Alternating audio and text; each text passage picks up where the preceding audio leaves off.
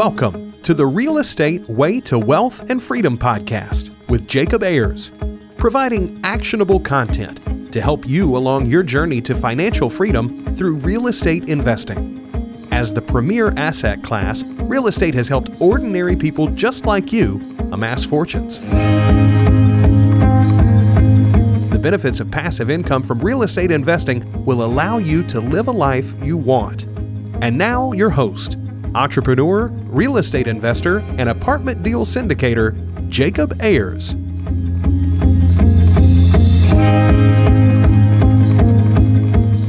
Hi, and welcome to the Real Estate Way to Wealth and Freedom podcast. You're listening to episode 153. Hi, I'm your host, Jacob Ayers.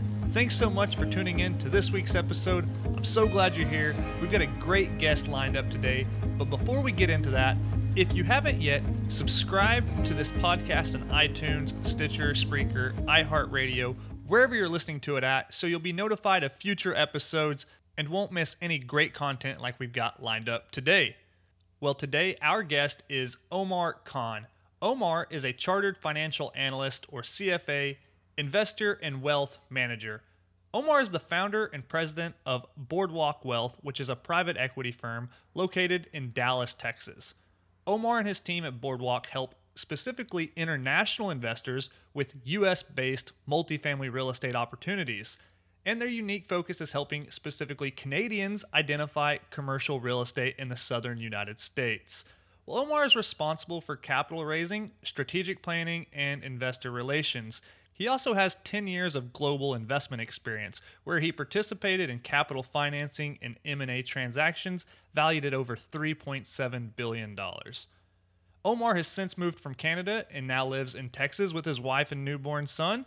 Well, Omar and I have several mutual contacts in the real estate investing world, so I reached out to him because I know he can provide so much value to you, the audience members. So without further ado, let's bring Omar onto the podcast.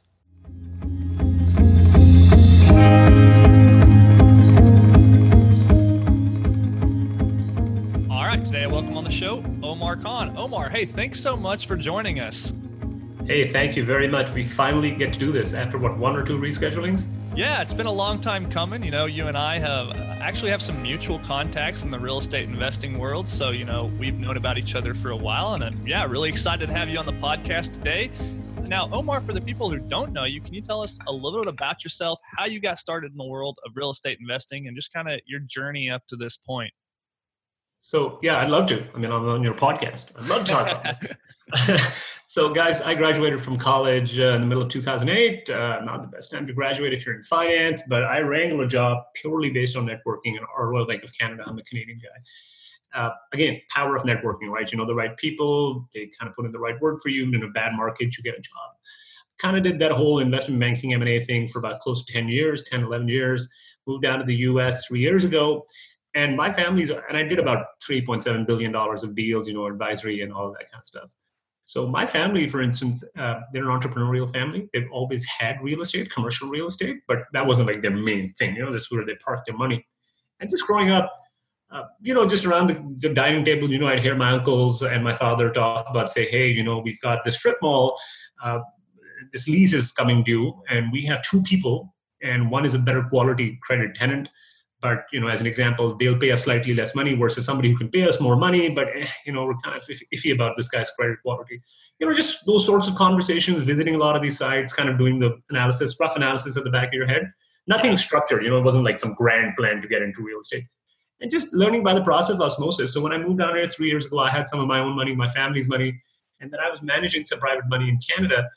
And we wanted to invest, so we just came here. We started looking around. Started talking to a lot of people, met a lot of interesting people, met a lot of some not so interesting people that we tried to avoid. And here we are 3 years later. Now we're doing deals, primarily syndicating large multifamily deals across Texas and Florida.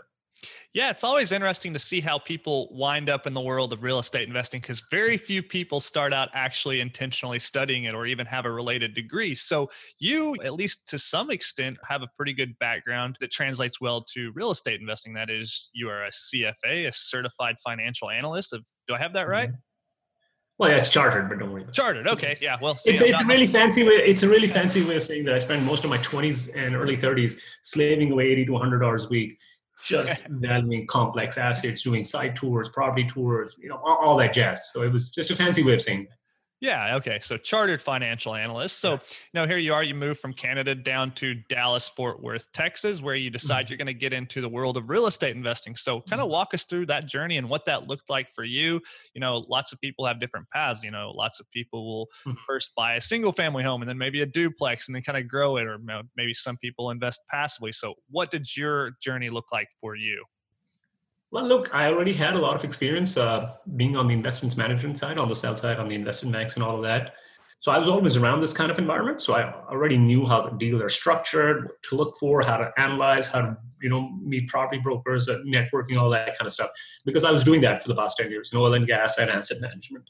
So I already had a lot of that background just because of my professional experiences. How I decided to get into it is, look, my wife's a physician. I run two businesses now.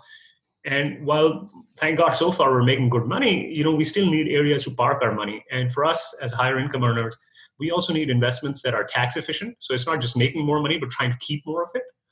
And, a lot of what happened is, once you start meeting people, you start realizing, okay, I know how to structure deals. I've been doing these deals before. You meet interesting people, and then one thing leads to another. But a lot of these are based on the fact that it wasn't just direct real estate experience, which I'm actually very happy that I didn't have direct real estate experience from the word go, because it gives me a lot of perspective. Because now, look, for instance, when I was in oil and gas, I was structuring way more complex deals because there's just so much volatility. There's so many other moving parts that you can't control that you just really have to have your eyes on the ball. So that's given me a lot of perspective to basically, when I look at deals, when we structure deals, we're talking to people, you really hone in on the weak points like super duper duper duper quickly, right? So that's how I kind of got into it. It's tax efficiency, background, professional experiences, and just the fact that we had some money, we had access to networks, and it's growing. Now more people know about us. We're able to provide them information that, to be honest with you, other syndicators can't even come close to. Just again, based on our personal professional experiences. Yeah. Okay. So you moved down to Dallas, Fort Worth, decide, hey, you've got a pretty good background in at least the finance of things. Yeah. You understand how to vet deals, analyze deals, what to look for, how to structure deals. So, you've got a really good step up on the competition. So what did your first real estate deal look like? How did you really make your entry into the real estate investing world? So what happened is I was never of the inclination, maybe I'm a millennial also, my parents make fun of this. I was never of the inclination of buying a house. I just, honestly, I still think mathematically it makes zero sense to buy a house, single house. And then if you're buying just one house, and that's kind of great. Mathematically, it makes zero sense. And I'm a very quantitatively driven person. So for me, when I do the rent versus buy scenario, in most nicer, desirable neighborhoods where I wanted to live in or where I had lived in, that calculation wasn't making sense. Now, look, if you're in the 90s or 80s, yeah, you could buy a house for $100,000, and that's a slam dunk. Things are different now, right? So how we got into deals is the first deal was actually I advised a friend's, there's a family friend out of Canada, and their father had bought an office portfolio in Houston. And what had happened is now that the father is older, the kids are older, now it's, they have to pass it on to the next generation.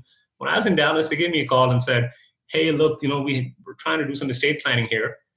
Do you mind meeting us in Houston, trying to look at these deals, giving us your opinion on what's going on? Because we know you're in this.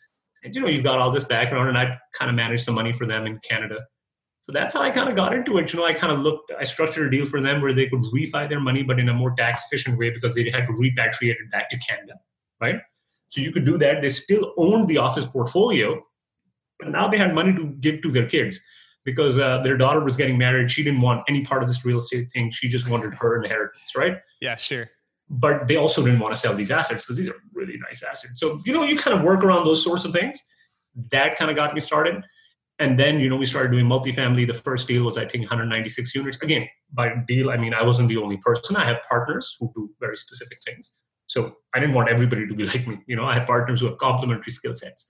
So, together we did that deal. Yeah. Okay. So that kind of goes back to what you mentioned at the beginning of the show, and that is the power of networking. So what you're doing is, using your skills, finding other people who have complementary skills, and then helping people deploy their assets or, maybe structure their deals or diversify from their one property into other deals. So yeah, really cool. So you're kind of in the world of syndicating larger deals, it sounds. Yep. Yeah. So, Look, and the biggest, I just wanted to clarify, look, the biggest thing is no man is an island, right? We all have to work with each other because we can all leverage each other's skills. So for instance, I have a partner, Reed, he's an engineer, right? Look, man, no matter how many books I read, no matter how many weekend seminars I take at the airport Sheraton with some guru, I don't know, wherever, there's no way I'm going to beat that guy, okay? He's really, really, really good at being an engineer, apart from the fact that he's a great guy. I have another friend who's marketing. He's just purely a marketing. Now, we're all marketing, but he is more marketing, right? Can I compete against that guy in marketing? Hell no. He's going to crush me. But why play a game where, it's not your strength? Why not play a game where you have partners, you can rely on them for their strengths, and they rely on you for your strengths. So together you go quicker, faster. Yeah, no, that's a really interesting point you bring up. And that is our pal, Reed Goosens. I think Reed aired on maybe one of the earlier episodes in the podcast. I want to say is maybe episode 5 or somewhere in that range. Yeah, he's a really interesting guy. Reed, if you guys recall, is the Australian. He lives here in the US. Yeah, now. You can't mistake his accent for anything else. Doesn't sound like you nor I, that's for sure. Well, he doesn't. He sounds very Australian. There's no way you can confuse that guy for anything else. Yeah. So Reed's story is he's a structural engineer, came over here to the US, got started investing in smaller multifamily deals, and now is syndicating larger deals in the Texas market. So yeah. And very successful, by the way. Yes, definitely so. So what you're saying, Omar, is you're going to go out and find people who skills complement yours. You're not going to go try out to, replicate their skill or compete with them because, like you mentioned, you're not ever going to learn as much about structural engineering as Reed does, right? And vice versa. To be honest with you, man, I don't even want to learn about structural engineering. See, there you go. You don't have to. You just have to know a Reed. So now kind of walk us through, the world of syndication as you see it, Omar, and, how it benefits, both investors and, of course, yourself and the other syndicators. Look, from the investor's perspective, how it benefits is, look, if you're going to buy, say, a house, as an example, let's use a simple example everybody understands. If you go buy a house, I'm assuming, look, unless you're buying somewhere really, in a D class, I'm assuming like a pretty simple suburb, nice suburb, middle class people. You're going to you're going to, eventually by the time you're done with the rehab and all of this, you're probably going to be investing 50 grand all in. It might take you a year, but you're going to do it because that's just the way it is, right? On average. Now, there's going to be a lot of problems you're going to be facing that way. First of all, this model is not at all scalable. So tomorrow, if you wanted to go, say, 2, 10, eventually go up that ladder where essentially this replaces your income from your JOB, it's going to be hard because money is very illiquid in real estate, right? Yes. That's number one. Number two is that if you're any sort of an earner, it's not how much money you make, it's how much money you keep. So you don't get a lot of tax benefits out of single family houses. Now, am I saying they are a bad investment? No, because it's very deal dependent. Like somebody gives you $1 million house for $50,000, take it. Don't argue, take the money, right? Give them the money, take the deal. But we're talking averages. And then what happens on top of that is, so tax efficiencies, economies of scale. The biggest thing that happens is you can now, when you do syndications, multifamily, office, whatever, you can get into properties that you probably otherwise would not have gotten into. And see, these were properties, say, even 10, 20 years ago, that only the ultra-rich people were getting into. Or if you belong to the right country club and you knew the right guy in the country club, then you would be getting into these opportunities. Now, by the power of partnering up with the right people, again, it's very important to partner up with the right people because everybody can say they're a marketing guru or a syndicator or an underwriter or whatever, but saying and doing are two very different things, right? But through that partnership, through that relationship, you can get access to deals that you wouldn't have otherwise gotten, which means you grow your money at a much faster clip. Because now these are better quality assets, right? In terms of just returns. Sure. And lastly, the biggest thing is, as a passive investor, you don't really have, as long as you develop the relationship. So first of all, there's nothing passive about being a passive investor because you have to develop the relationship. You have to find the right people, see if they're a good fit. You have to see the right deals, all of those sorts of work. And then you kind of have to monitor your investment from time to time. But once you do that, and once you have a system in place, you're not going out there and looking for deals. Other people are looking for deals. Now, they get compensated, like I get compensated, but you're also getting a better quality asset that you would never have gotten otherwise. So from our angle, how do we get compensated, right? We get compensated on the fact that, look, this is basically a business. Now, people think, oh, you're investing in real estate at school. It's like, no, dude, because what happened is, the first year because part of this is marketing also, right? The first year, like your podcast, right? The first year you're doing this, I honestly, a lot of times you feel like an old man shouting into the air. right? Right. Hey, So I mean, true. I know how to do this. I'm structuring the deal and doing it. Why are you not coming in? Right? Mhm. What's the hang up? So it's a factor of time. This is a business for us. And how we get compensated is that the deals we put together, the investors we bring together, and then we execute on the business plan, we get compensated purely on how much equity we have developed in the deal. So if I buy something for 10 million, I sell it for 20 million, I'm making 90% of the money that I make in the deal is on the equity. So, I mean, but that sucks also, right? If deals don't go your way, you didn't really make any money for 3 or 5 years on that deal. But we prefer making it on the equity because we feel it's better aligns us with the investors. We're not trying to do a job here, but investors know the more money they make, only after they've made more money, then we can make more money.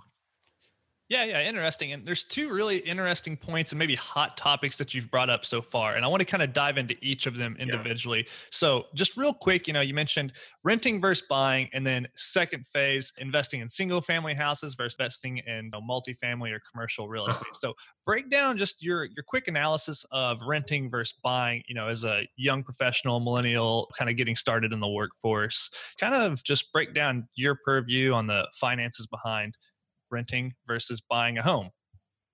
Look, first of all, I can go very deep into this rent versus buy thing, but bigger than that, what we've also got to realize as millennials is there is no 20-year jobs anymore. People don't work 20 years in the same company, in the same city, in the same part of town forever. That thing is gone.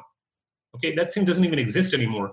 So as a millennial, especially as a millennial, because you're young, you're newer to the workforce, you need a certain amount of flexibility. Look, if you're a white-collar professional and a blue-collar professional, by the way, you need a certain amount of flexibility because you have to go where the jobs are. The jobs aren't going to come to you. And those days are gone where you could just be in one city doing one job for 20 years and they give you a little gold-plated watch at the end of your 20 years of service and boom, you're retired now. That doesn't work anymore. So even without the whole finances and the math and the this and that, you got to realize, man, when you buy a house, you're committing yourself for 5 to 10 years. And that's just the way it is. So you got to decide.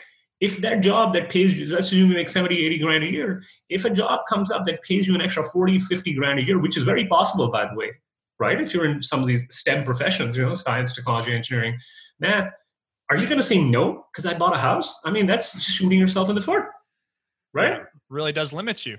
Yeah, it limits you. And especially at the start of your career in the job market that we have these days, you can't limit yourself because you're going to go behind the 8 ball. So take the math out of the equation. Just look at it from a lifestyle and career perspective.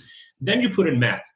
Now, I'm assuming a lot of these millennials are college or university graduates. They're STEM majors or, people making reasonable money, right? Sure. I mean, they're not just crushed under student debt all the time, sure. Right? So if you're an engineer, you're a finance guy, you're a mathematics, engineering, whatever, medical and healthcare, one of these professions, you basically don't have enough time, okay? Either you do your job or you go then buy houses. I mean, you can do both, but you'll do a crappy job at both. So you've got to pick and choose your battles, right? And number third, now you get to the math. You start realizing that, look, if you want to live in desirable parts of town, the way things are going is, with the interest rates being sold down, the prices of houses have exploded. I mean, relative to inflation, relative to your other costs, right? You have to look at everything relative to how much your income has grown.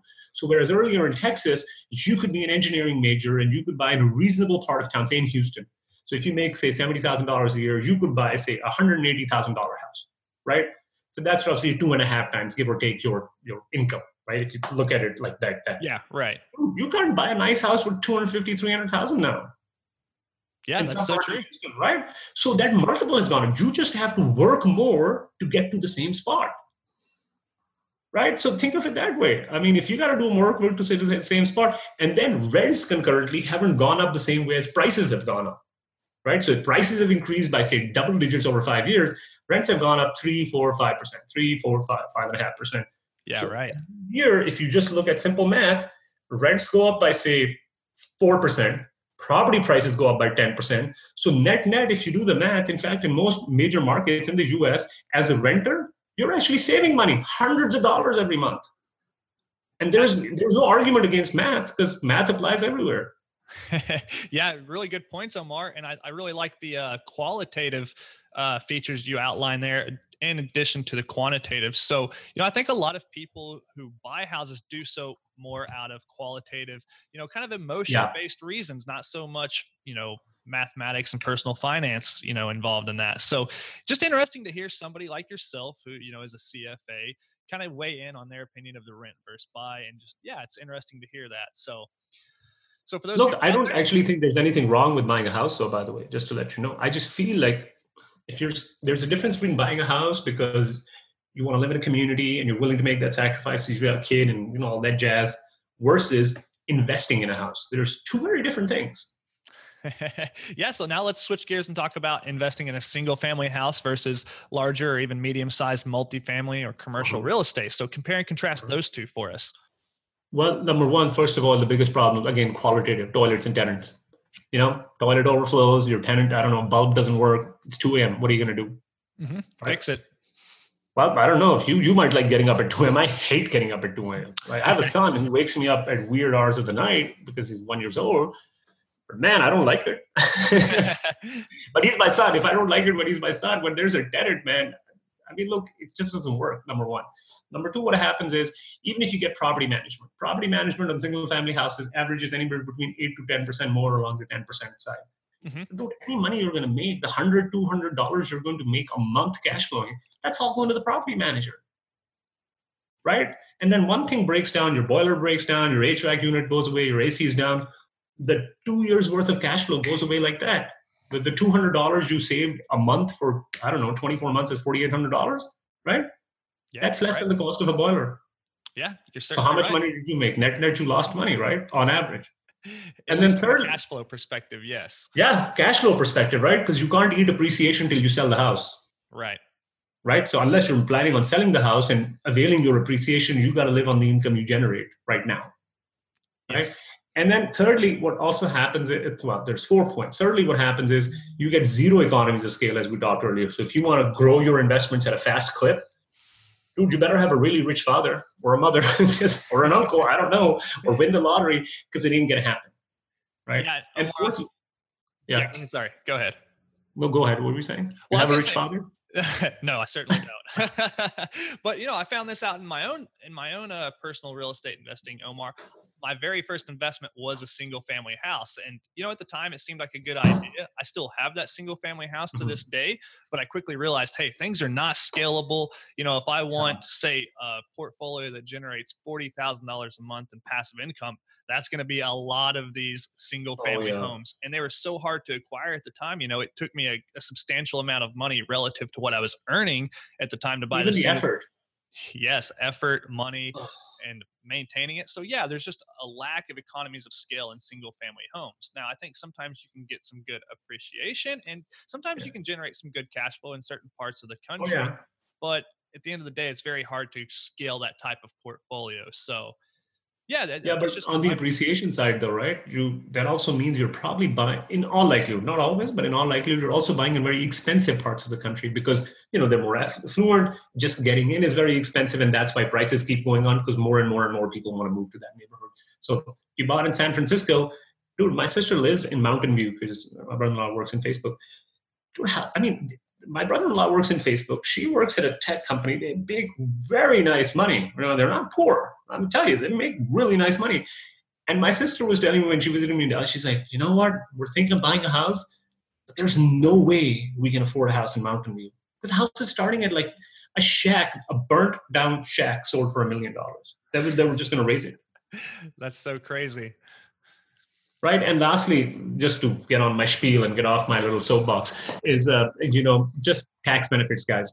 It's not how much money you make, it's how much money you keep. You don't get a lot of accelerated depreciation benefits, a lot of small little non-cash expenditures that you can then expense and, take against your income. And this way you retain more money. You cannot do it with single family houses. Yeah. So just for a second, elaborate on the tax benefits of multifamily versus single family and some of the differences there. Maybe something you're alluding to is accelerated depreciation in multifamily assets.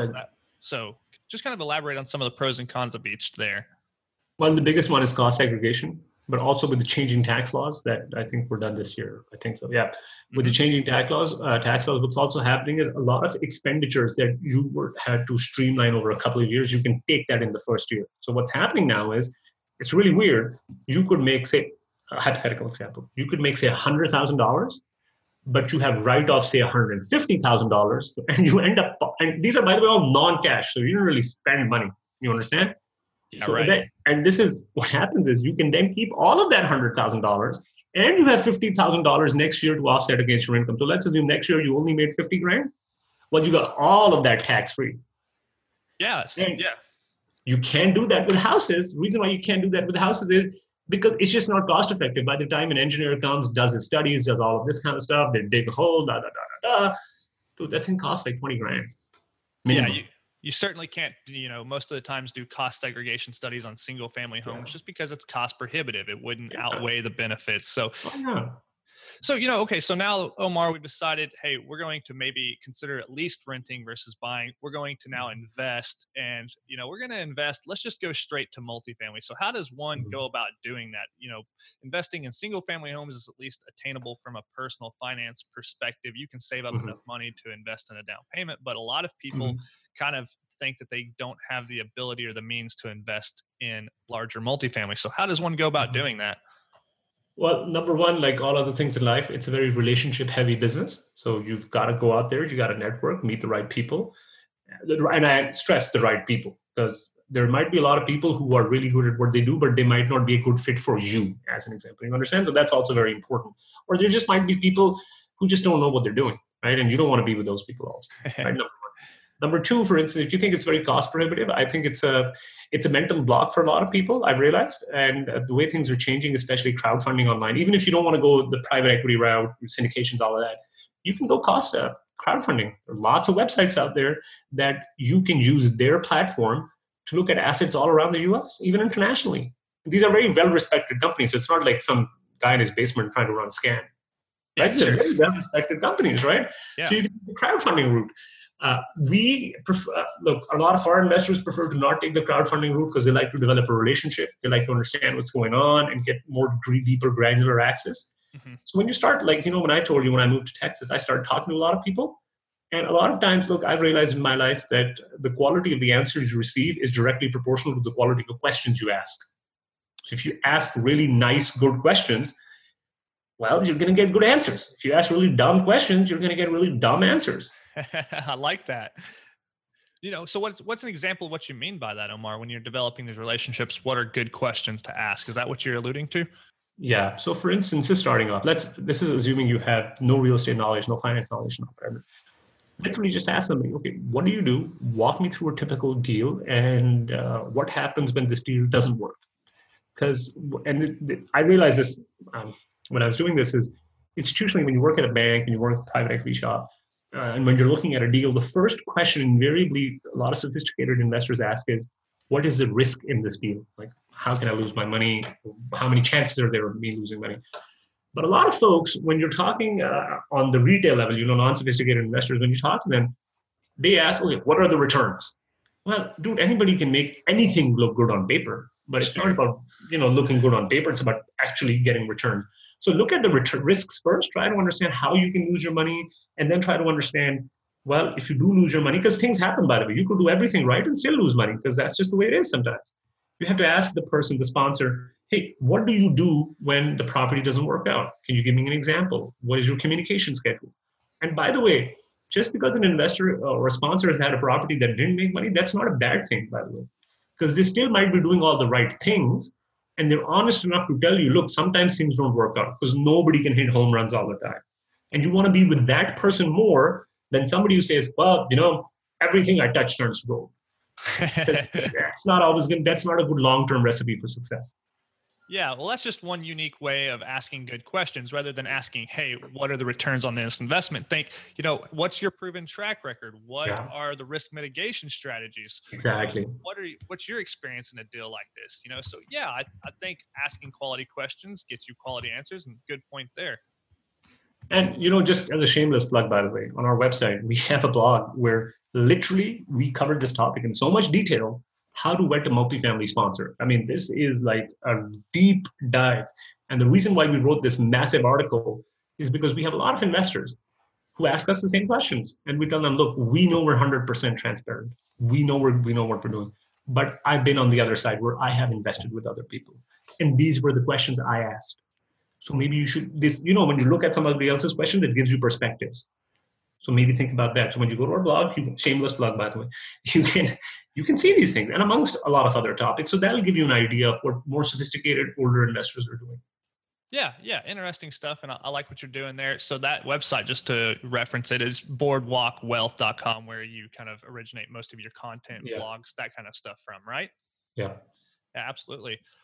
Well, Omar, what would you tell this, younger investor looking to get started, investing in multifamily deals, but maybe have that mental block, maybe don't realize that these opportunities are available to them? What would you tell somebody like that? Well, I would tell them it's I've learned this the hard way, so I can tell you this very easily. Patience is very important. A lot of times people are eager to get into it when they hear of a new concept. They're just eager to get into a deal. Don't do that. In fact, a mentor of mine told me once that the deal of the century comes by every 2 weeks. Right? So don't worry about it. Take some time to learn. Take some time to ask questions. It's like developing a relationship with people. Take your time, learn, educate yourself, but be very, very, very patient. If you think you want to invest in 3 months, forget it. Invest in 6 months. Give yourself time, because it's very easy to get into a deal. But man, it's really hard to get out of one. Yeah, interesting points there too. Well, Omar, why are you doing all of this? Why are you building real estate portfolios? Why are you helping people get into real estate? Kind of what are your reasons why? And then, of course, what are your goals with this whole thing? Well, the big reason why is I really enjoy what I do. Number one, from a personal perspective, I really enjoy what I do. I was in the public markets before, stock market, all of that stuff. And here, it's still a very interesting way where you have to physically go find something. It's like a treasure hunt of sorts, right? It's very exciting that way. And from another alternative perspective, look, it's allowed me the platform to, obviously, look, it's very good business, but it's allowed me the platform to help a lot of other people out. And that's a very good feeling. Like, I get a lot of notes from my investors that say, you know what, I had a guy send me a picture, said he's in Hawaii with his family. And he said, here's all the money you made me. And then he sent me a picture of it. Look, it's a nice feeling, right? I mean, it kind of looks nice, right? And the other point is, it's similar to your podcast, is just by the nature of this business, I get to meet so many interesting people that I learn from so many people that I feel it's like I'm not paying for an education, but getting an education in life. Yeah, I like that. Awesome. What are your plans going forward? Are you going to grow your portfolio even more and want to help more people? Are you going to get to a certain point and go to Hawaii yourself? What's the future look like for you?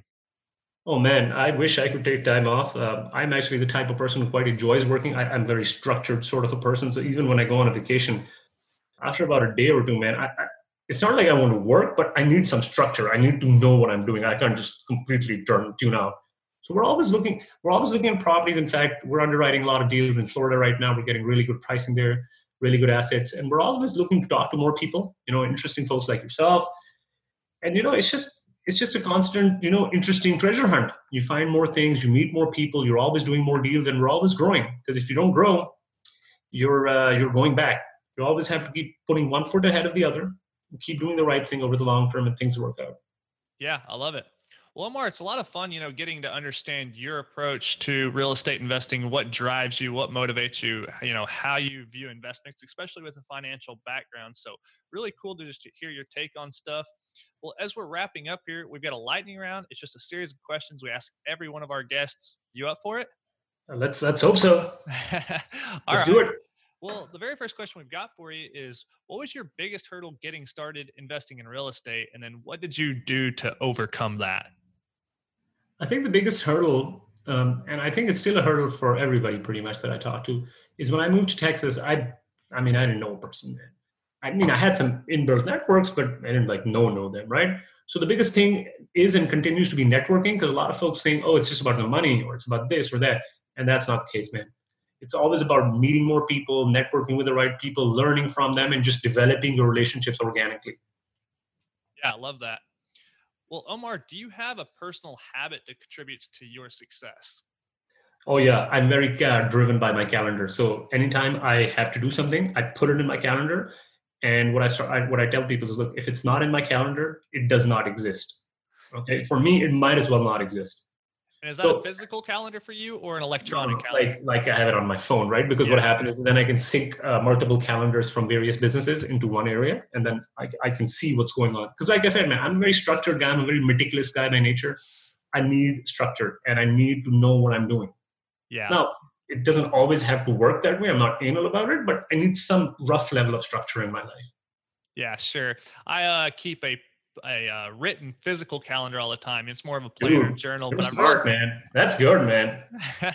Well, I've been really thinking about transitioning over to a more of an electronic calendar and kind of trying to develop some more time blocking skills. So, interesting hot point for me at this point in my it's a lifelong thing, man. I'm still struggling with it. You can never really perfect it, because there's always something going on, right? There's always something that you can do that, kind of takes away from this task that you're doing right now. Yeah, sure.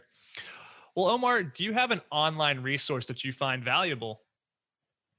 Well, I read a lot of books, man. I mean, I realized I started going to a lot of blogs, and I realized it was the same stuff over and over again, just because people are trying to fill content.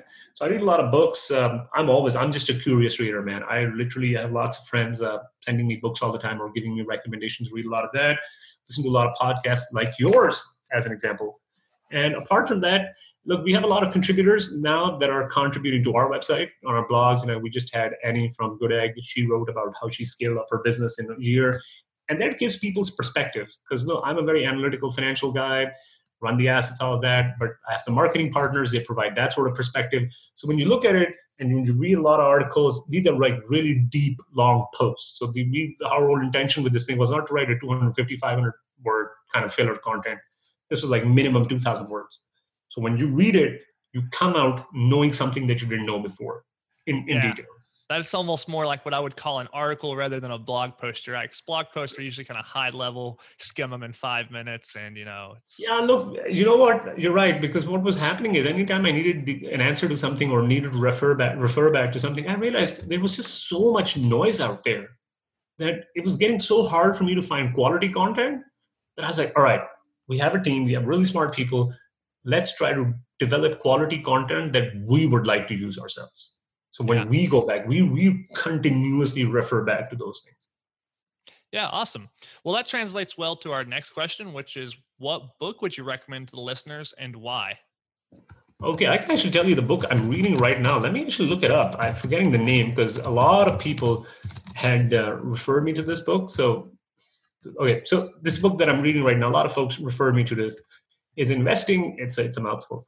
Investing in Real Estate Private Equity, an Insider's Guide to Real Estate Partnerships, Funds, Joint Ventures, and Crowdfunding by Sean Cook. Now, the name sounds super boring. You're going to go to sleep. It's not boring. I don't know why the guy chose this name for such a good quality book, but it is. The name is very misleading. It's a very good book. Go read it. Okay. Yeah, we'll certainly link that book in the show notes, and I'll have to re-listen to this episode just to be able to jot that down. But that's essentially Investing in Private Equity Firms by Sean. What was the last name? Sean Cook. In fact, just write Sean Cook, Investing in Real Estate. You should get that. Okay, great. Investing in Worst possible name for a very interesting book. I love it. Well, Omar, next question. And last, if you were to give advice to your 20-year-old self to get started investing in real estate, what would that be? My 20-year-old self wouldn't listen to me, I'll be honest with you. And he would just brush me aside and be like, all right, see you later. So he wouldn't listen to me. But if he did, and he was smart, and I could go back in time, I would tell my 20-year-old self to continue building more and more relationships, really focus more on the relationship aspect of things. I think even more, because I think the reason why I've been able to move countries, the reason why I can move multiple cities, is that I've been very lucky and privileged to meet the right people and then stay in touch with them. But a lot of times that's a lot of hard work, man, because you've got to, it's out of sight, out of mind, right? People are busy in their lives. So every month, every quarter, every time there's Christmas or Thanksgiving and New Year's, send a card, send a written note. I'm telling you guys, an email does not compare, a text does not compare when you actually physically write something and send somebody a note. And it doesn't have to be profound. It just has to be, hey, was thinking about you, blah, blah, blah, blah, blah. Right? Trust me, people remember letters because we hardly get any letters that are addressed to us except bills and spam. Yeah, of course. Yeah. So build relationships has kind of been the mantra of what we've really been talking about on the show is just the power of networks, building relationships. It's a very relationship based business. So if you're to be able to give advice to your 20-year-old self, although he might not take it, Might not listen, it would be build relations. So, well, Omar, you're no stranger to building relationships, helping people out, helping people invest in real estate through your company, Boardwalk Wealth. So tell us a little bit about, where people can find you, learn more about you, and find those articles or blog posts, as we call them. And, just tell us a little bit about where people can learn more about you. Yeah, so you can go to our website at boardwalkwealth.com. That's BOARD walkwealth, one word.com. You have access to all our blogs, podcasts, articles, resources. You can also join our mailing lists right on the first page. This gives you access to all the insider information that we're looking at. You can email me at Omar, OMAR, at boardwalkwealth.com. Happy to answer any of your questions. A lot of times I have people, even my investors, even if we don't have a deal going on or they're not investing in my deal, but they're investing in somebody else's deal, they ask me, hey, what do you think about this, right? And if I know the person, I know the market, I can tell them good or bad, and immediately they're able to leverage us and our team, even though, it's not like my deal. Who cares? Yeah, sure. Well, Omar, it's been a lot of fun talking with you. It's been a lot of fun having you on the podcast. I think you've provided a lot of unique insight, information, and actionable content to the listeners. As we're wrapping up here, any parting piece of advice you'd like to leave with everyone? Well, I would say please reach out, continue to develop relationships, and always be patient. It's a long-term game. It's not a get-rich-quick scheme, and it's better to be, take your time and get into the right things than hurry into a relationship that you regret 3 months down the line. Yeah, sure. Love it. Well, Omar, hey, thanks so much for coming on the show today. It's been a lot of fun. Looking forward to having you back on in the future and talking more things real estate. Thank you very much. I greatly appreciate it. Thanks, Omar. Take care.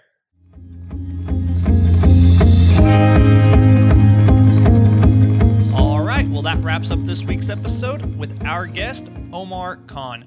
Well, Omar shared with us his perspective on a few topics such as renting versus buying your primary residence and investing in single-family versus multifamily properties with his view from a chartered financial analyst. So really interesting to hear his take and his perspective on the real estate markets in today's environment.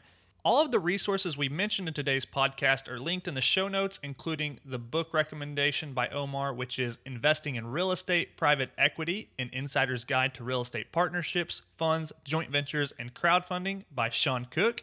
You can click the link in the show notes and that will take you directly to it, along with boardwalkwealth.com, where you can find more information about Omar and connect with him if you'd like.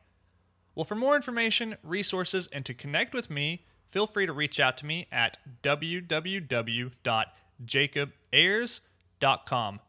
Till next week, engineer the lifestyle you want.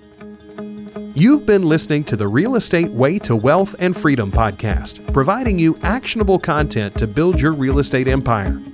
Nothing on this show should be considered specific, personal, or professional advice. Please consult an appropriate tax, legal, real estate, financial, or business professional for personal advice. The opinions of guests are their own. Information is not guaranteed. All investment strategies have a potential for profit or loss. The host is operating on behalf of the Real Estate Way to Wealth and Freedom, LLC, exclusively.